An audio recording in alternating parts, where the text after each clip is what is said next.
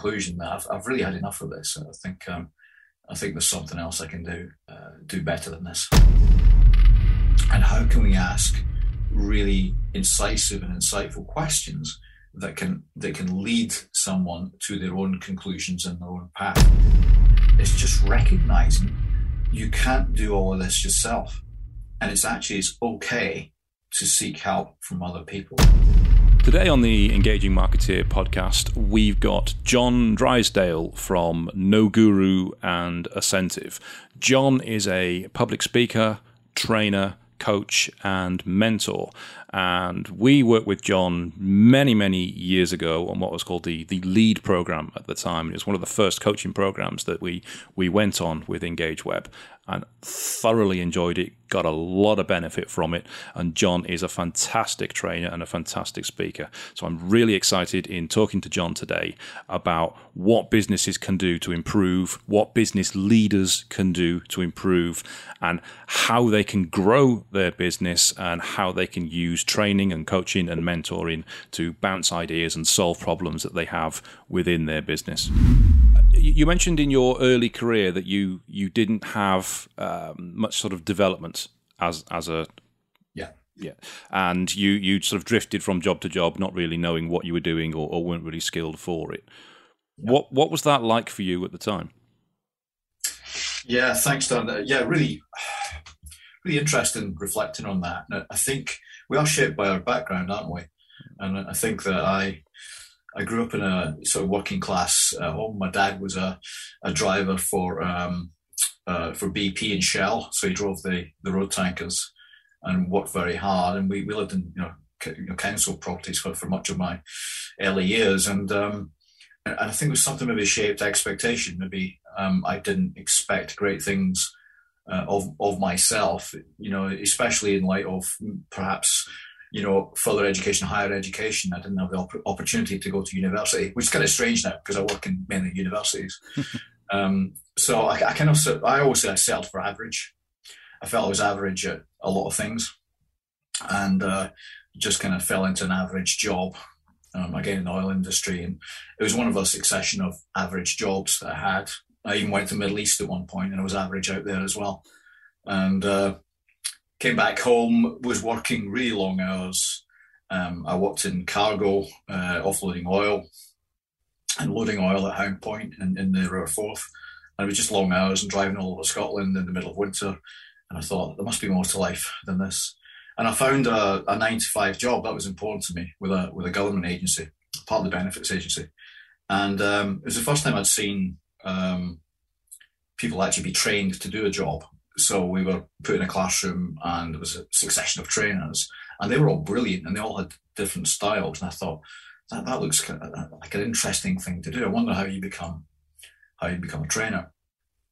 And I think that was a turning point for me. It was a point, and I got the opportunity to do that, thankfully, which led me to today. But I felt it was to go back to your question, a long meandering pathway to get to find something I was really good at and I really enjoyed as well. So I think it was a really it wasn't a terrible experience sort of growing up and going through what I went through. You have to go through that, don't you? But looking back on that, I just wish that someone had stepped in, had intervened, and maybe given me a different direction earlier. It'd be a lot easier, I think. Was there a particular low point in that where you thought, I've got to find what I want to do here? I've got to find a reason for basically find my why, for want of a better phrase? Yeah, a couple perhaps. When I worked abroad, and I was just married as well, so I spent a long time away from home. So I'd work 6 weeks in Saudi Arabia, of all places, and then I moved to Dubai, Abu Dhabi, which is a slightly, it's a lot more relaxed culture, isn't it? So we did 8 weeks out there. So I think a lot of the time I was regretting that time being away from home and being away from my wife. And lots of low points in that. You think, 8 weeks doesn't sound a long time, but when you're out there, it's quite hard to get through that. And other occasions, just standing in wet, wintry conditions on the top of a tank somewhere like Aberdeen or somewhere, measuring oil and being bombarded by seagulls is not the best. It's not the best job, is it? And I thought I just sort of came to the conclusion that I've really had enough of this. And I think there's something else I can do better than this. Yeah, and you mentioned as well that being a trainer fed your desire to perform. Mm. Because I'm quite into obviously performance and Yes. speaking as well. We've seen it. We're an odd breed. Good. We're an odd breed. Where did that come from you? Where did that stem from? It's interesting. I'm working on a project at the moment, Dan, about introverts, and I believe that introverts can make great business people and be great leaders. I strongly identify with introvert characteristics. So I've done, Myers-Briggs and DISC, and I always come out, low I on a DISC or an I on the Myers-Briggs as an introvert.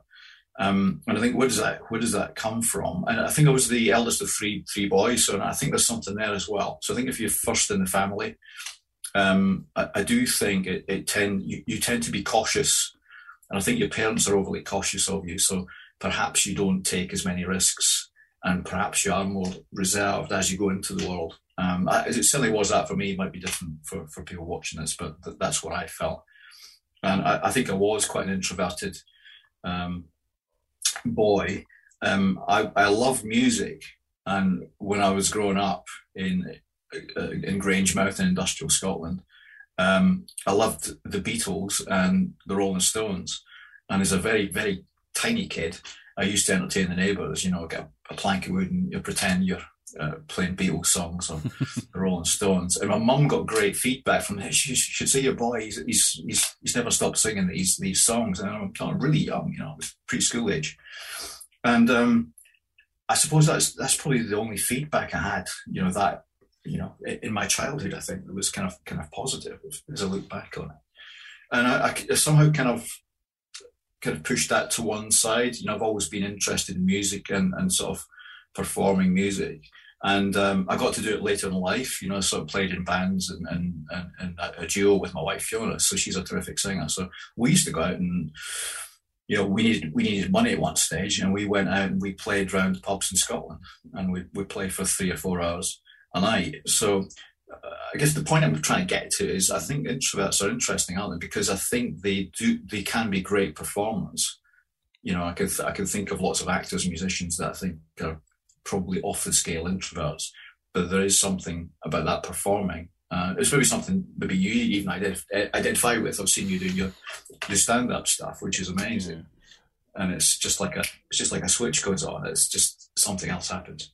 Yeah, no, I think you're absolutely right there. I mean, most people look at performers and musicians especially and think that they're extroverts. They have to be extroverts to get up on that stage and do that. But from what I've heard, what I've read, the majority is that they are actually introverts, but they have a flip switch. It's like being a mask. It's not them you're seeing on the stage. It's a performance. Yeah. Michael Jackson, for example, was very much like that. He was a massive introvert. Was he? Yeah. Massive introvert. Yeah. Yet when he got on the stage, he just turned into a different person. Yeah. That's how it is. I mean, I remember from in school, for example, a lot of the teachers I had were quite dull, quite monotone and uninspiring. But I had one teacher, shout out to Chris Hamlet, if anybody who remembers Chris is still listening to this, who was a fantastic teacher. He was a real performer, and he did classical civilization. So he was reading sort of Greek and Roman trilogies and tragedies and comedies and stuff, and he'd perform them. And I always remember that to this day. And I've seen a lot of trainers, because I've been on a lot of courses myself, and some are really dull and monotone, whereas some are really inspiring. How important do you think the difference is in terms of performance when you're training and when you're coaching people? That's a great question. I'm just reflecting on my own teachers. Strangely enough, we had a Latin teacher who's the same. Maybe it's something about Mediterranean studies or something, but he was the same. He would read out the characters from the book, which I still remember to this day, was Ecce Romani, which I think means Luke Roman, or Luke, here come the Romans. And he would read out the characters. Just came straight back to me like that. In terms of, the performance side, I think it's really important. Having said that, I think authenticity is more important. I think that you have to be authentic as a trainer, as a public speaker. We've both done a bit of speaking as well, and I think you have to be relatable. I think is the key there. People have to buy into what you're saying. And I've seen people do the kind of stagey thing, the kind of stagecraft, where it looks like someone has coached them, like go and stand there or look this way or lean on the podium, whatever it is, and it can sometimes seem less genuine, I think. So I think the important thing is discovering the real you, feeling comfortable in the way that you deliver. And I think there is that sort of channeling of the performer. So I coach a lot of people on presentation skills, and they talk about nerves and how to overcome that. You might have some techniques as well, but I tend to channel the nerves as excitement.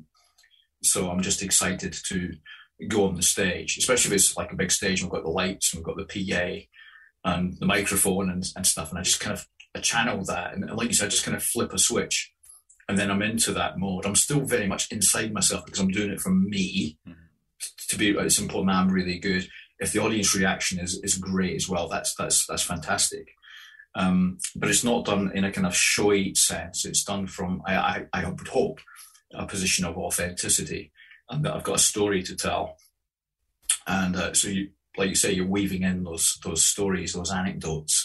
I love humor, so like bringing in, making people laugh in a classroom or in a speaking environment. It's just such a great thing to do because they relax. And I think if they're relaxed, they're more receptive to the message. So yeah, it's really key, I think.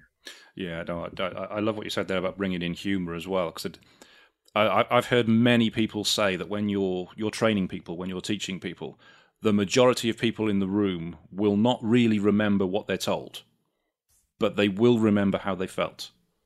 Yeah. They'll remember the feeling, they'll remember the experience, they'll remember the emotion that they went through. And if you're teaching them about business, about things that they need to do to improve, or about being a better leader, they will feel that motivation. They will feel or remember the feeling of it and that it was a positive experience and that they got a lot from it, as opposed to the nitty-gritty of what it was you actually showed them. Yeah, to be brutally honest, I think a lot of the time, we do the workbooks. I still do the workbooks. They're important, I think, as part of the learning experience. But, I know a lot of the time they'll go in the drawer somewhere. People forget about them.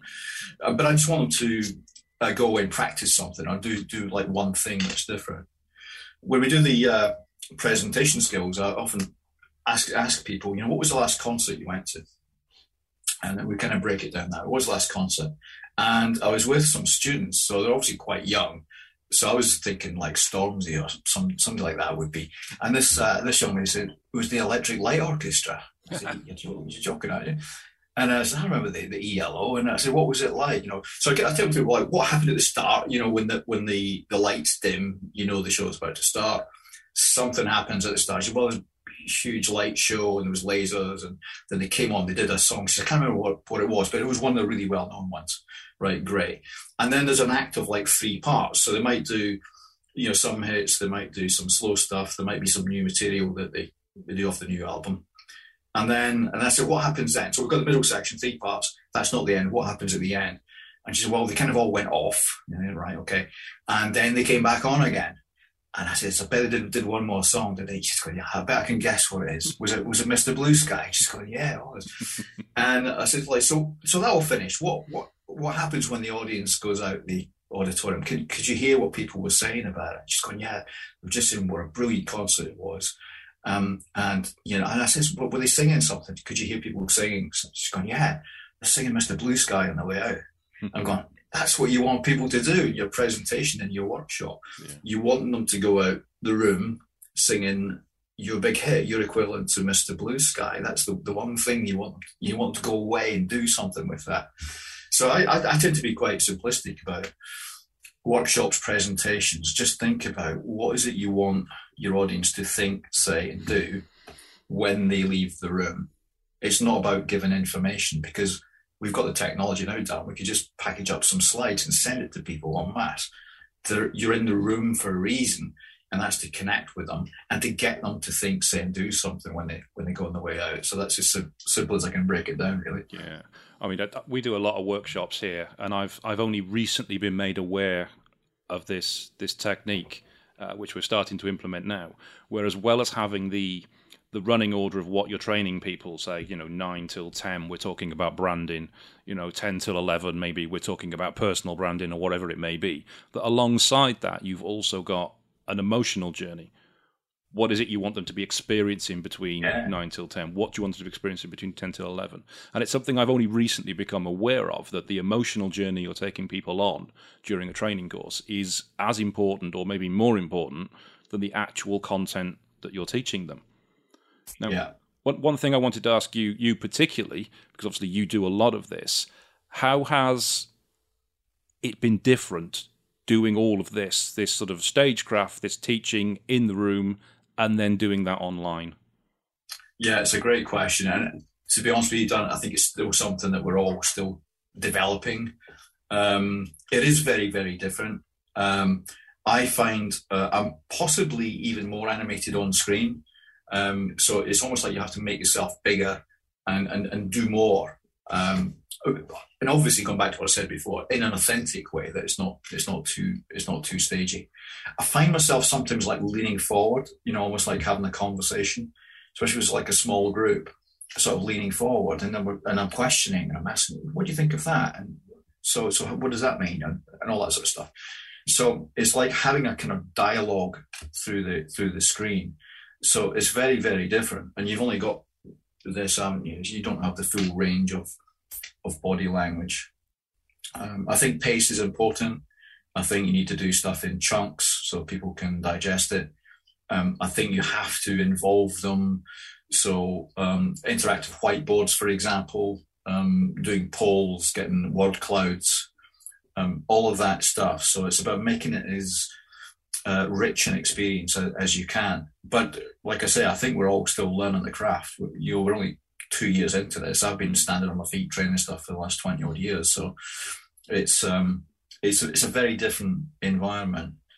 Interestingly, we run quite long programs. We're a centre for ILM, which is the qualifications arm of the Institute of Leadership and Management, and we do a coaching program. Now, for years, when we were based in Liverpool, people would have to travel to the centre there, and we would train that out. And since the pandemic, we've run about 3 or 4 cohorts, all learning how to become coaches and mentors through ILM.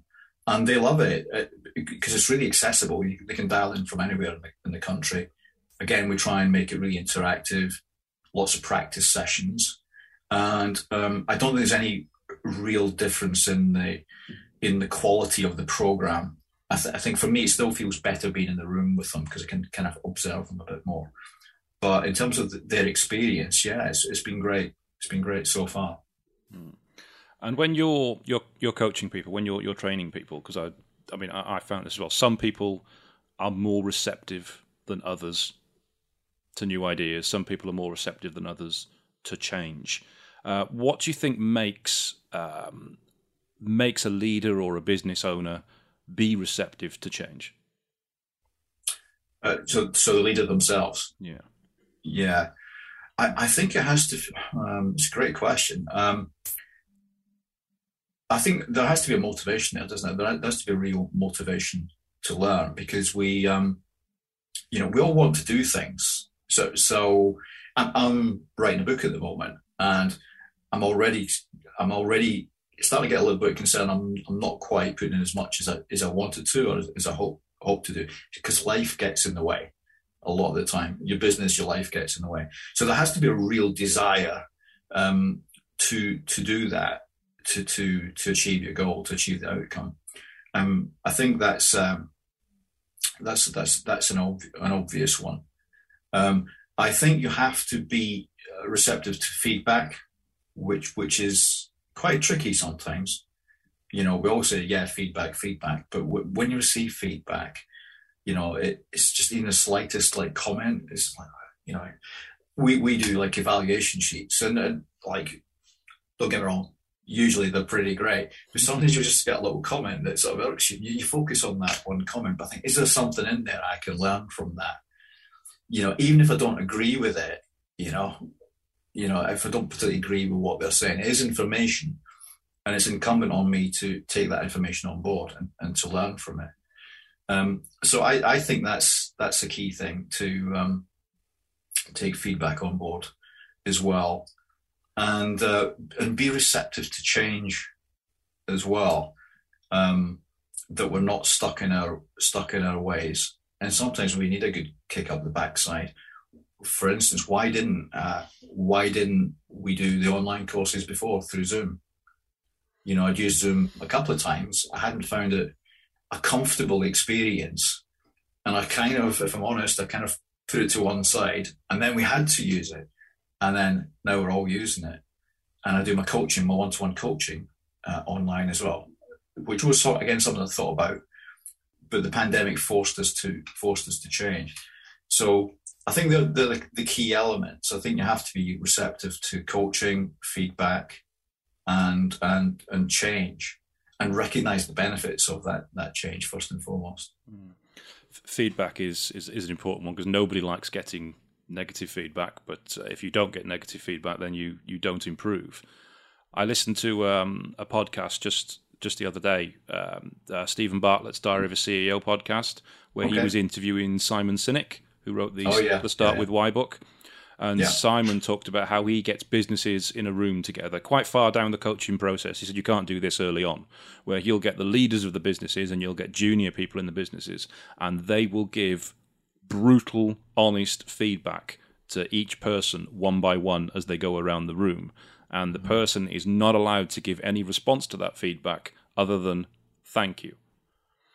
Yeah. He said that's a really interesting way to get the views of what your people who you work with, who are senior to you, who are junior to you, and what they think about you, and make you realize that maybe what you thought about yourself isn't quite true.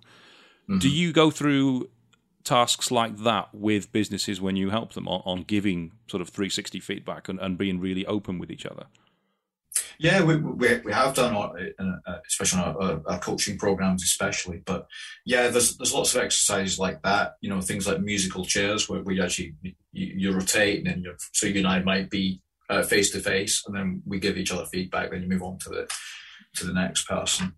I think it's always that balance, isn't it, about making the learning experiences challenging without really sort of damaging someone. So sometimes you have to kind of tread that line a little bit carefully.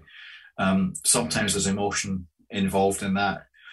I come across a lot of emotion in my job, and there's a way of dealing with it. But the emotion is helpful because it helps us to kind of process,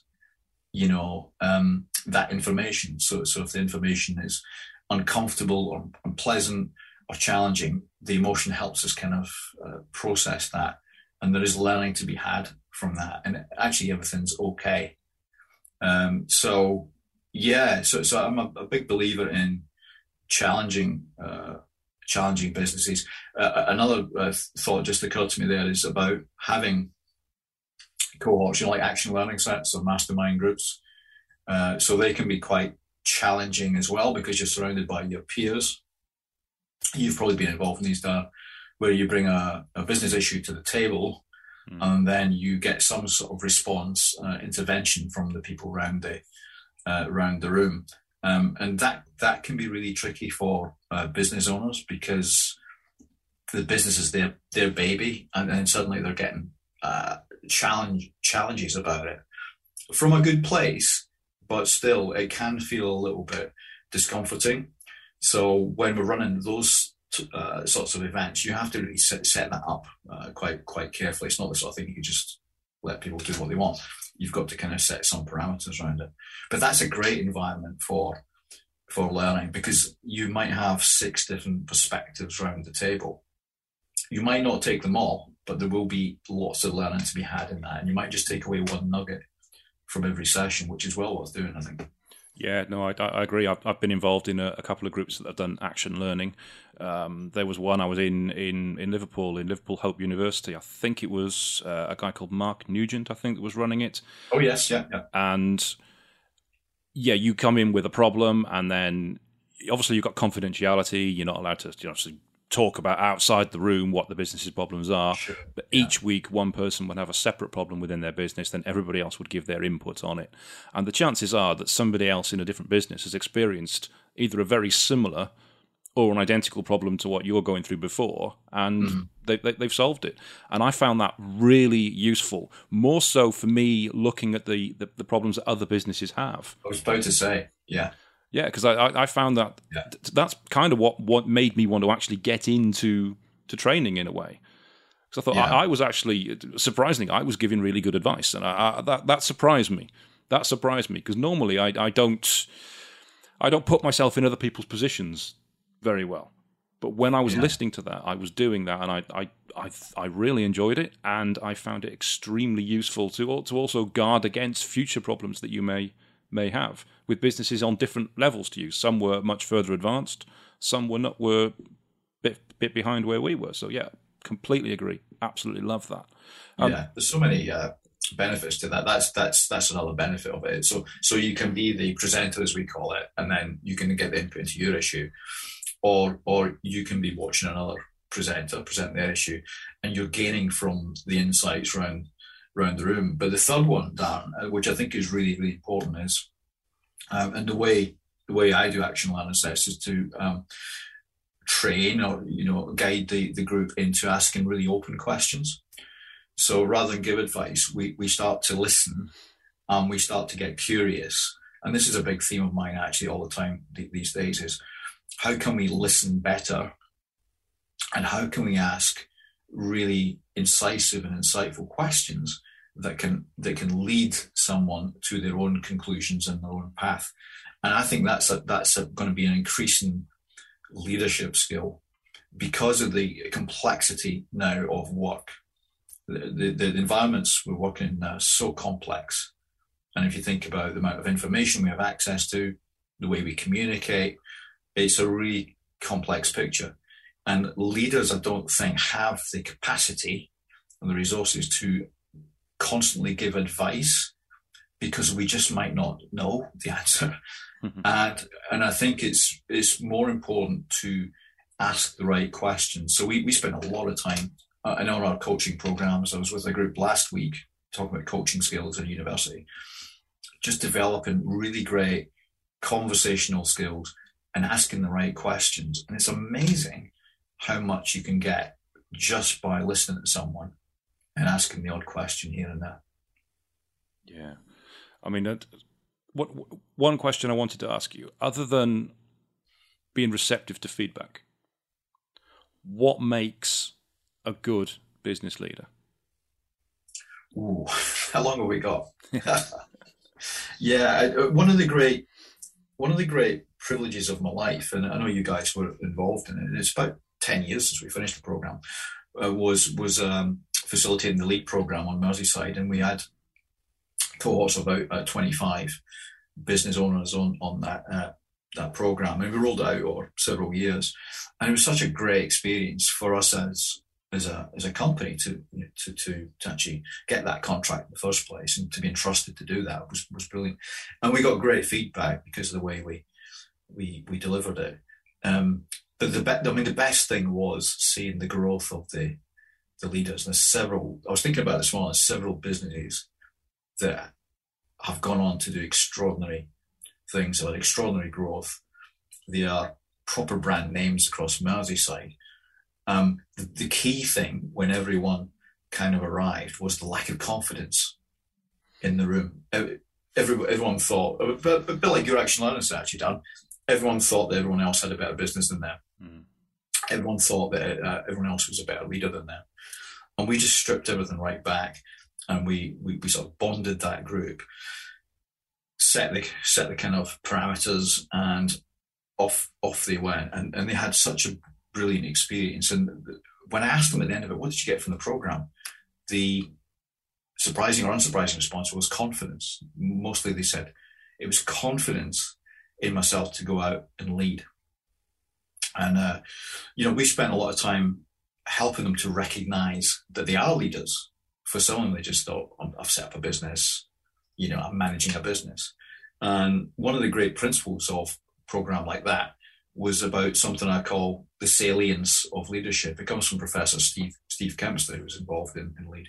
But he talked about the salience of leadership, which is if you recognize leadership as a prominent skill set in your role, if you start to recognize it, you can then start to practice it as a specific thing. Yeah, it's not just another training course you're on. It's not just another thing. But leadership is salient to you. It means something, and you can recognize. And that's what we did. So they started to recognize their own leadership attributes and characteristics. And they had the coaches, and they had the action learning sets, and we had masterclass speakers with people like Chris Bonington. All of that stuff was factored in. So I think it is that sort of confidence in yourself, recognizing you are a leader. And I think about developing trust and authenticity. I think that's going to be really, really important. Developing trust as a leader so that people will follow you, that they have the confidence to follow you, that you're not seen as having an agenda or you're not in it for yourself.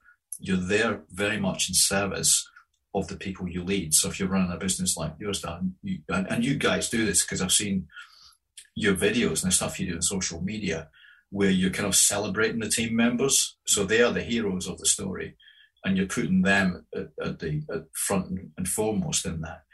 And if you do that, people trust you because they realize you're not in it for yourself. You're in it for some higher ideals.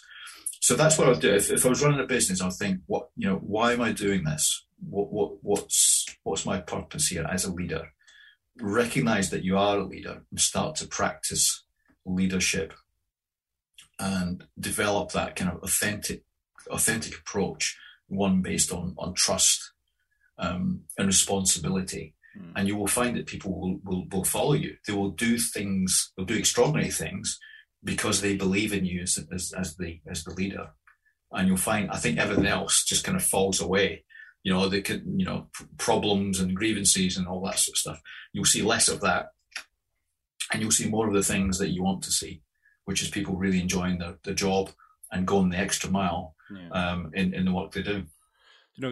As you were talking about the Lead program, which you're right, we as Engage Web we did that.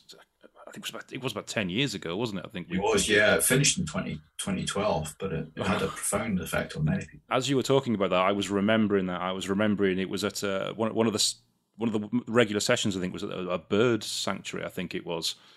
Right. Yeah. It was really beautiful place. And it was really joyous experience to go to because it was just a nice experience.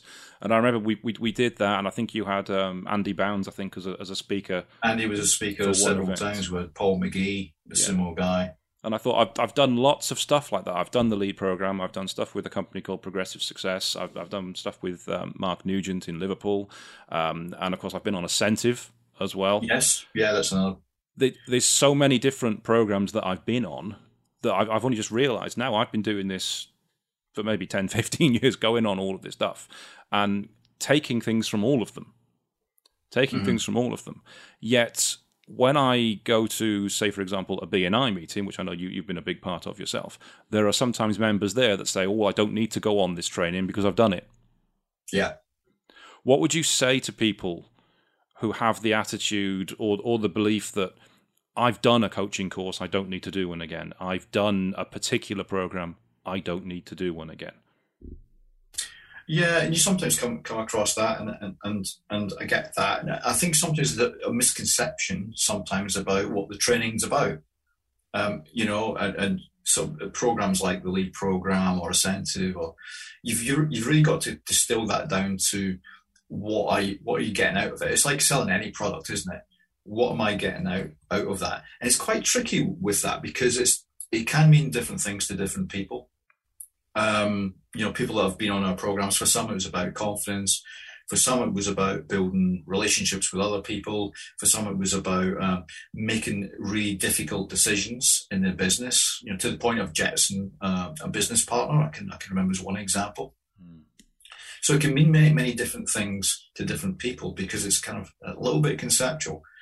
The key thing I always ask people are, how's it going in your business? How's it going? And because there's always something in there, and generally it's about time. It's about they don't have enough time as leaders, they don't have enough money or clients, or they don't have systems and processes and the organisation to do things effectively. It generally falls in these sort of three categories, I would say. So there's always something. So I don't really start with, here's a program, do you want to be on it? It's really about trying to find out what is your biggest challenge in business. I mean, it seems an obvious question, doesn't it? But, what is your biggest challenge in business? And then, having a conversation about that. And what would it be like if you didn't have that, towards something that's really good or away from something that's really bad? What would that be like? And then it's a conversation about how I might be able to help with that. And it's where I start, especially with my one-to-one coaching. I just set up what I call a chemistry meeting just to find out about them, because I don't know, Dan, if I can help them or not. I don't know if I've got the right skill set. If they're looking for something specific, so say they want something around the finances of the business or cash flow or one of those things, it's not going to be me, because that's not my expertise. If it's about the mindset, if it's about creating a vision for the business, if it's about overcoming their internal beliefs and confidence, and I'm probably the guy. I'm much better equipped to deal with that. So it's very conversational, and it's like, what's your challenge, and then weaving that, sort of converting that into a conversation about, okay, what sort of help might you need in your business? So it's as simple as that, really. So speaking of challenges in business, then, is there any particular challenge that you've helped a business owner with come to mind, or the biggest challenge you've helped somebody overcome, and what the resolution was? Obviously, without giving details, because you can't do that. Yeah, lots. I'm just looking down. So I made a few notes before we came on. I think a lot of stuff around about growth, around about business growth and client acquisition. So we've had clients who've had extraordinary growth that have been on programs. So again, I'm trying not to sort of breach confidentiality here, but someone who's got multiple sites now, which is starting to become a really large business from being like one site in St. Helens. They've been on our leadership program. We've had success with people on things like the incentive program, where they've gone on to, quite recently, notions of writing a book and presenting their brand in a different way. And now they are a published author of, I think, 2 or 3 books. And they're now out there as the go-to person in that particular field. And that was I can remember that conversation was a move away from being like a consultant. So it was in sort of the well-being arena. So booking appointments, and you'd go and it'd be that sort of one-to-one consultation. And then it was through the coaching that actually, is that what you really want to do? Or is there a bigger outcome? Is there a larger goal there? And it was actually, this is great stuff I've got. How can I get that to as many people as I can? I can see one person and help one person, or I can package this stuff up in a way and then get it out to loads of people. So she's now working with, educational institutes, training staff on well-being, and with several publications now out there, and a podcast on the way. So that's the sort of thing I like to think I had at least a part in helping them with. Okay, you've mentioned Ascentive a couple of times now. Yeah, I've obviously we've done Ascentive at Engage Web, and I found it hugely useful. There's 3 things in particular I took from Ascentive that we still use and make good purpose of today. One was how you target and define your specific customer that you're looking for, as opposed to just throwing darts at a board and seeing what hits best. And it's about going after that really, really targeted customer. One is I've never heard anyone else talk about at any sort of coaching thing, and that's about keeping in touch with your referral partners and thanking them for referrals and introductions that you've had, even if it's just a postcard. Yeah. constant contact. But the big one for me is what they call the ECC, the emotionally charged connection.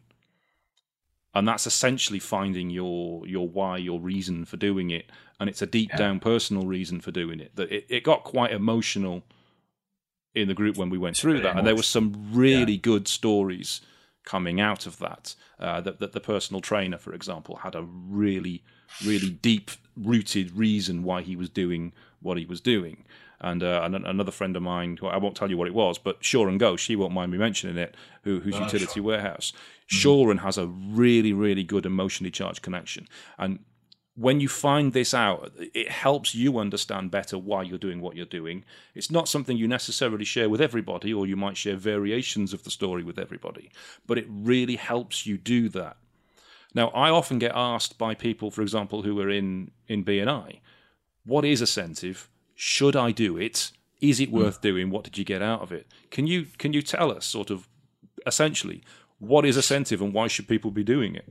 I think you've explained it quite well, actually. Because I was so when I first became aware of Ascentive, which is a global organisation now, and they are experts in referral marketing, or another way you could describe it is relationship development, and it is about acquiring.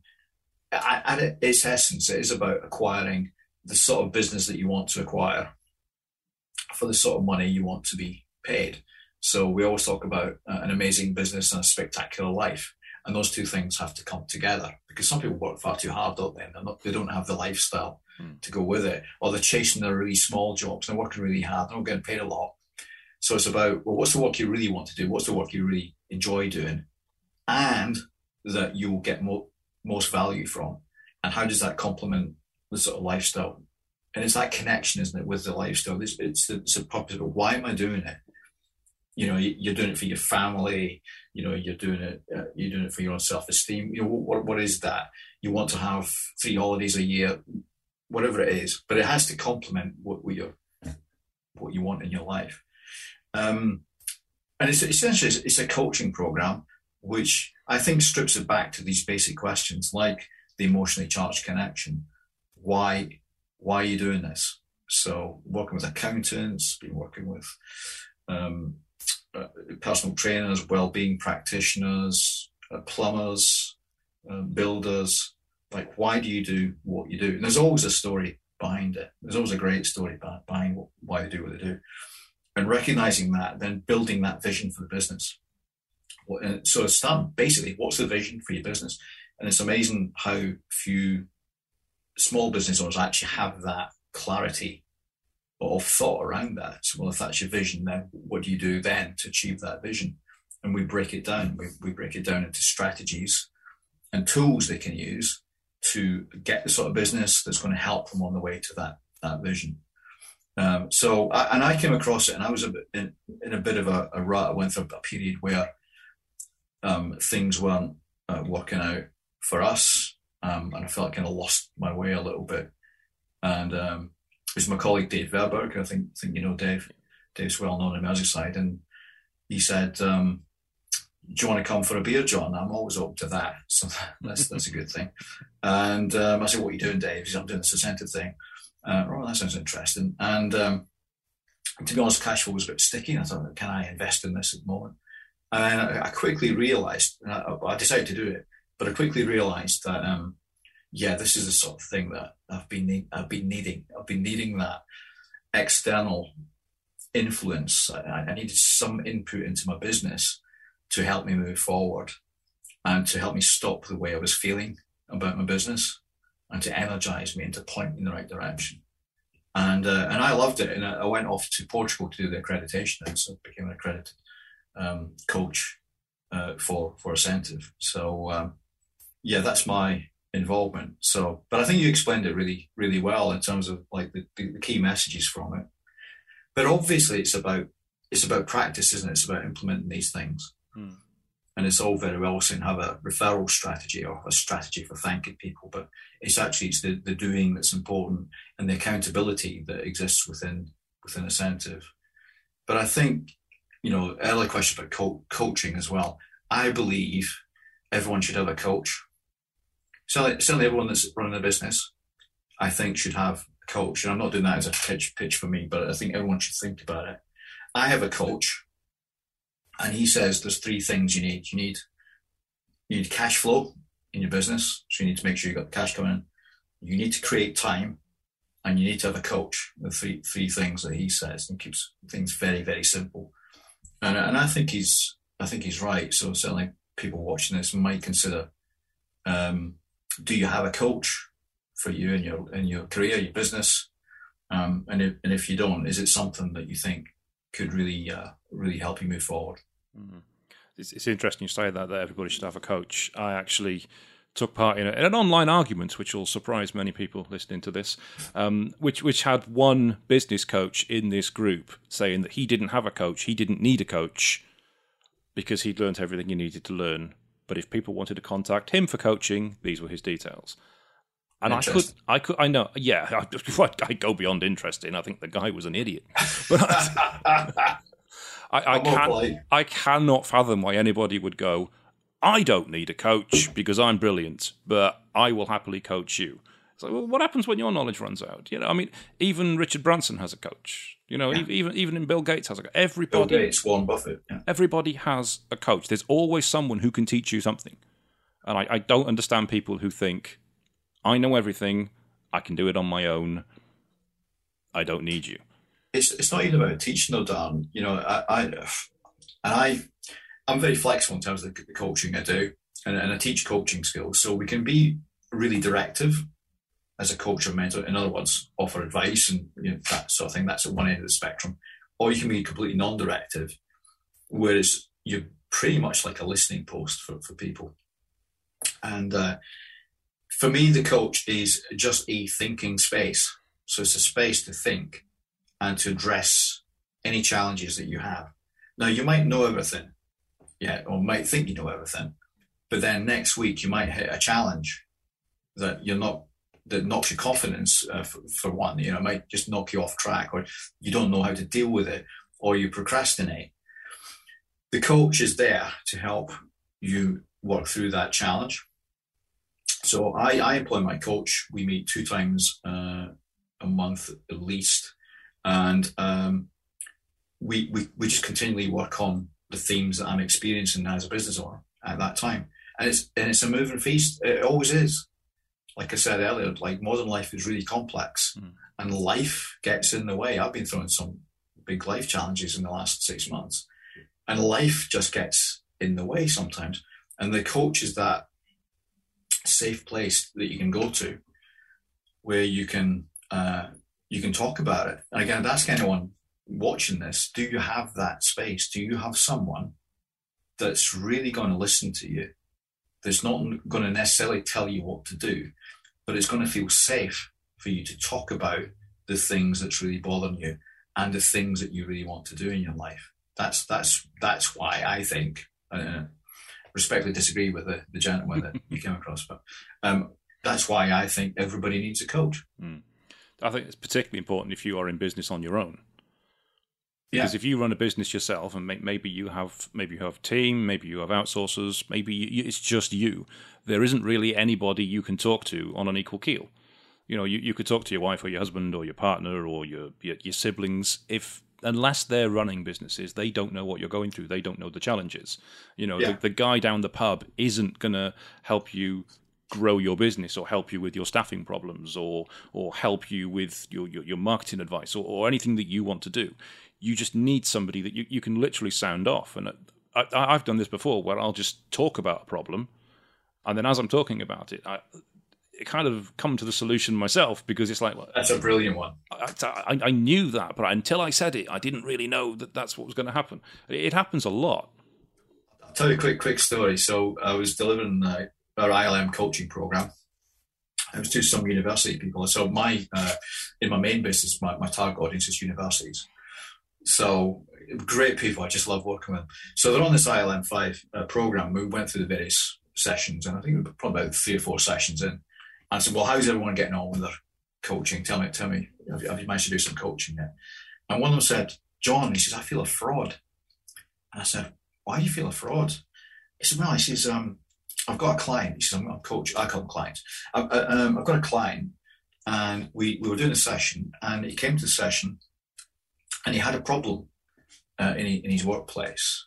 I said, that's good. So what happened then? He said, well, I asked him about the problem, and then he just started telling me about the problem and, explained it all. And then he started to think about the reasons for the problem. And he was still talking. I said, what were you doing? He said, I was just kind of nodding and I was listening and, encouraged. And then he started to think about some options and sort of possibilities that he could maybe try to address the problem. I said, what were you doing there? I was just listening. And then he came to a decision, and he decided what actions he was going to take to address this problem. I said, what did you do? And he says, well, I just encouraged him and said, that sounds really good. I said, but I just felt a fraud. I said, what did the client think? They thought it was brilliant. They thought it was the most amazing hour they've ever had. I said, well, there you go then. I said, all you did was you created an environment for somebody to do their very best thinking. I'm such a fan of this. There's a book called, and I knew I'd end up mentioning it, Time to Think by Nancy Klein. And she talks about thinking partners and about creating a thinking environment.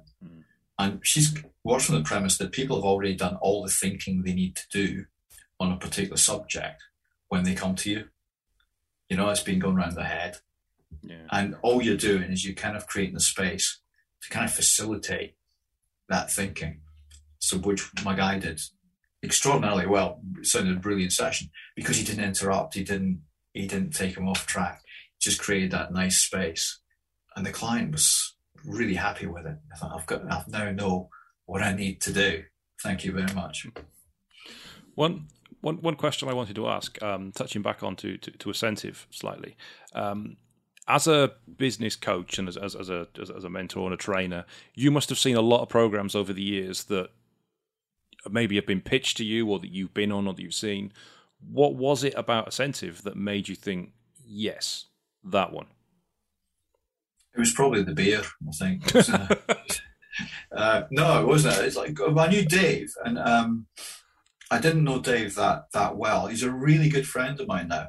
So we actually developed a relationship and ended up working together, and we still do stuff together. I just realised from the way he described it, this about having a pipeline of clients that you want to work with, and about the lifestyle and the business coming together. And it sounded, at that time, the way I was feeling, this was about 6 or 7 years ago, and there was lots of stuff going on in my life at that time as well. I wasn't in a great place, which isn't great if you're a trainer or a coach, but I really wasn't in a good place then. And it just sounded, that's kind of that sounds like what I need. It sounds like, I realised I needed help, Dan. Again, it goes back to your earlier question about business owners. It's just recognising you can't do all of this yourself, and it's okay to seek help from other people. And I think a lot of us go around with a bit of the mask on. And I see it lots of, don't get me wrong, they're brilliant at it. And I've had people on programs got worn the mask really well. They're great, wow. And then you get talking to them, and it's really not great. So I think it's just about, for me, it's about recognizing that I needed help at that time. And this program sounded like the sort of thing that was going to help me move forward. And it was the relationship as well. So I trusted the person who was offering it to me. Okay. And as a final question, John, if someone listening to this realizes that they also need help, that they also would like to talk to somebody to get the kind of help that you offer, what's the best way for someone to get in touch with you? Yeah, exactly that. Just get in touch, john.drysdale at noguru.net, noguru.net, noguru.net, and set up a call. And we can chat just the way that you and I are chatting today. I have that initial meeting, like I say, just to see if I can help. And that's help whether it's the person individually, or if they have a business and some teams that they want some help with, then we can equally do that. So it's just that initial conversation. I don't like to call it a consultation, but it's a conversation to see if I can help or not. And importantly, whether they they think I'm right for them, because I might not be the right person, or there might not be the right fit, or it's really important that I think there is that chemistry that we can work together. So yeah, just drop me a line on the email address and we can set something up. Okay. Thank you very much, John. Thank you very much for joining me today. I Thanks for asking me. totally appreciate your time.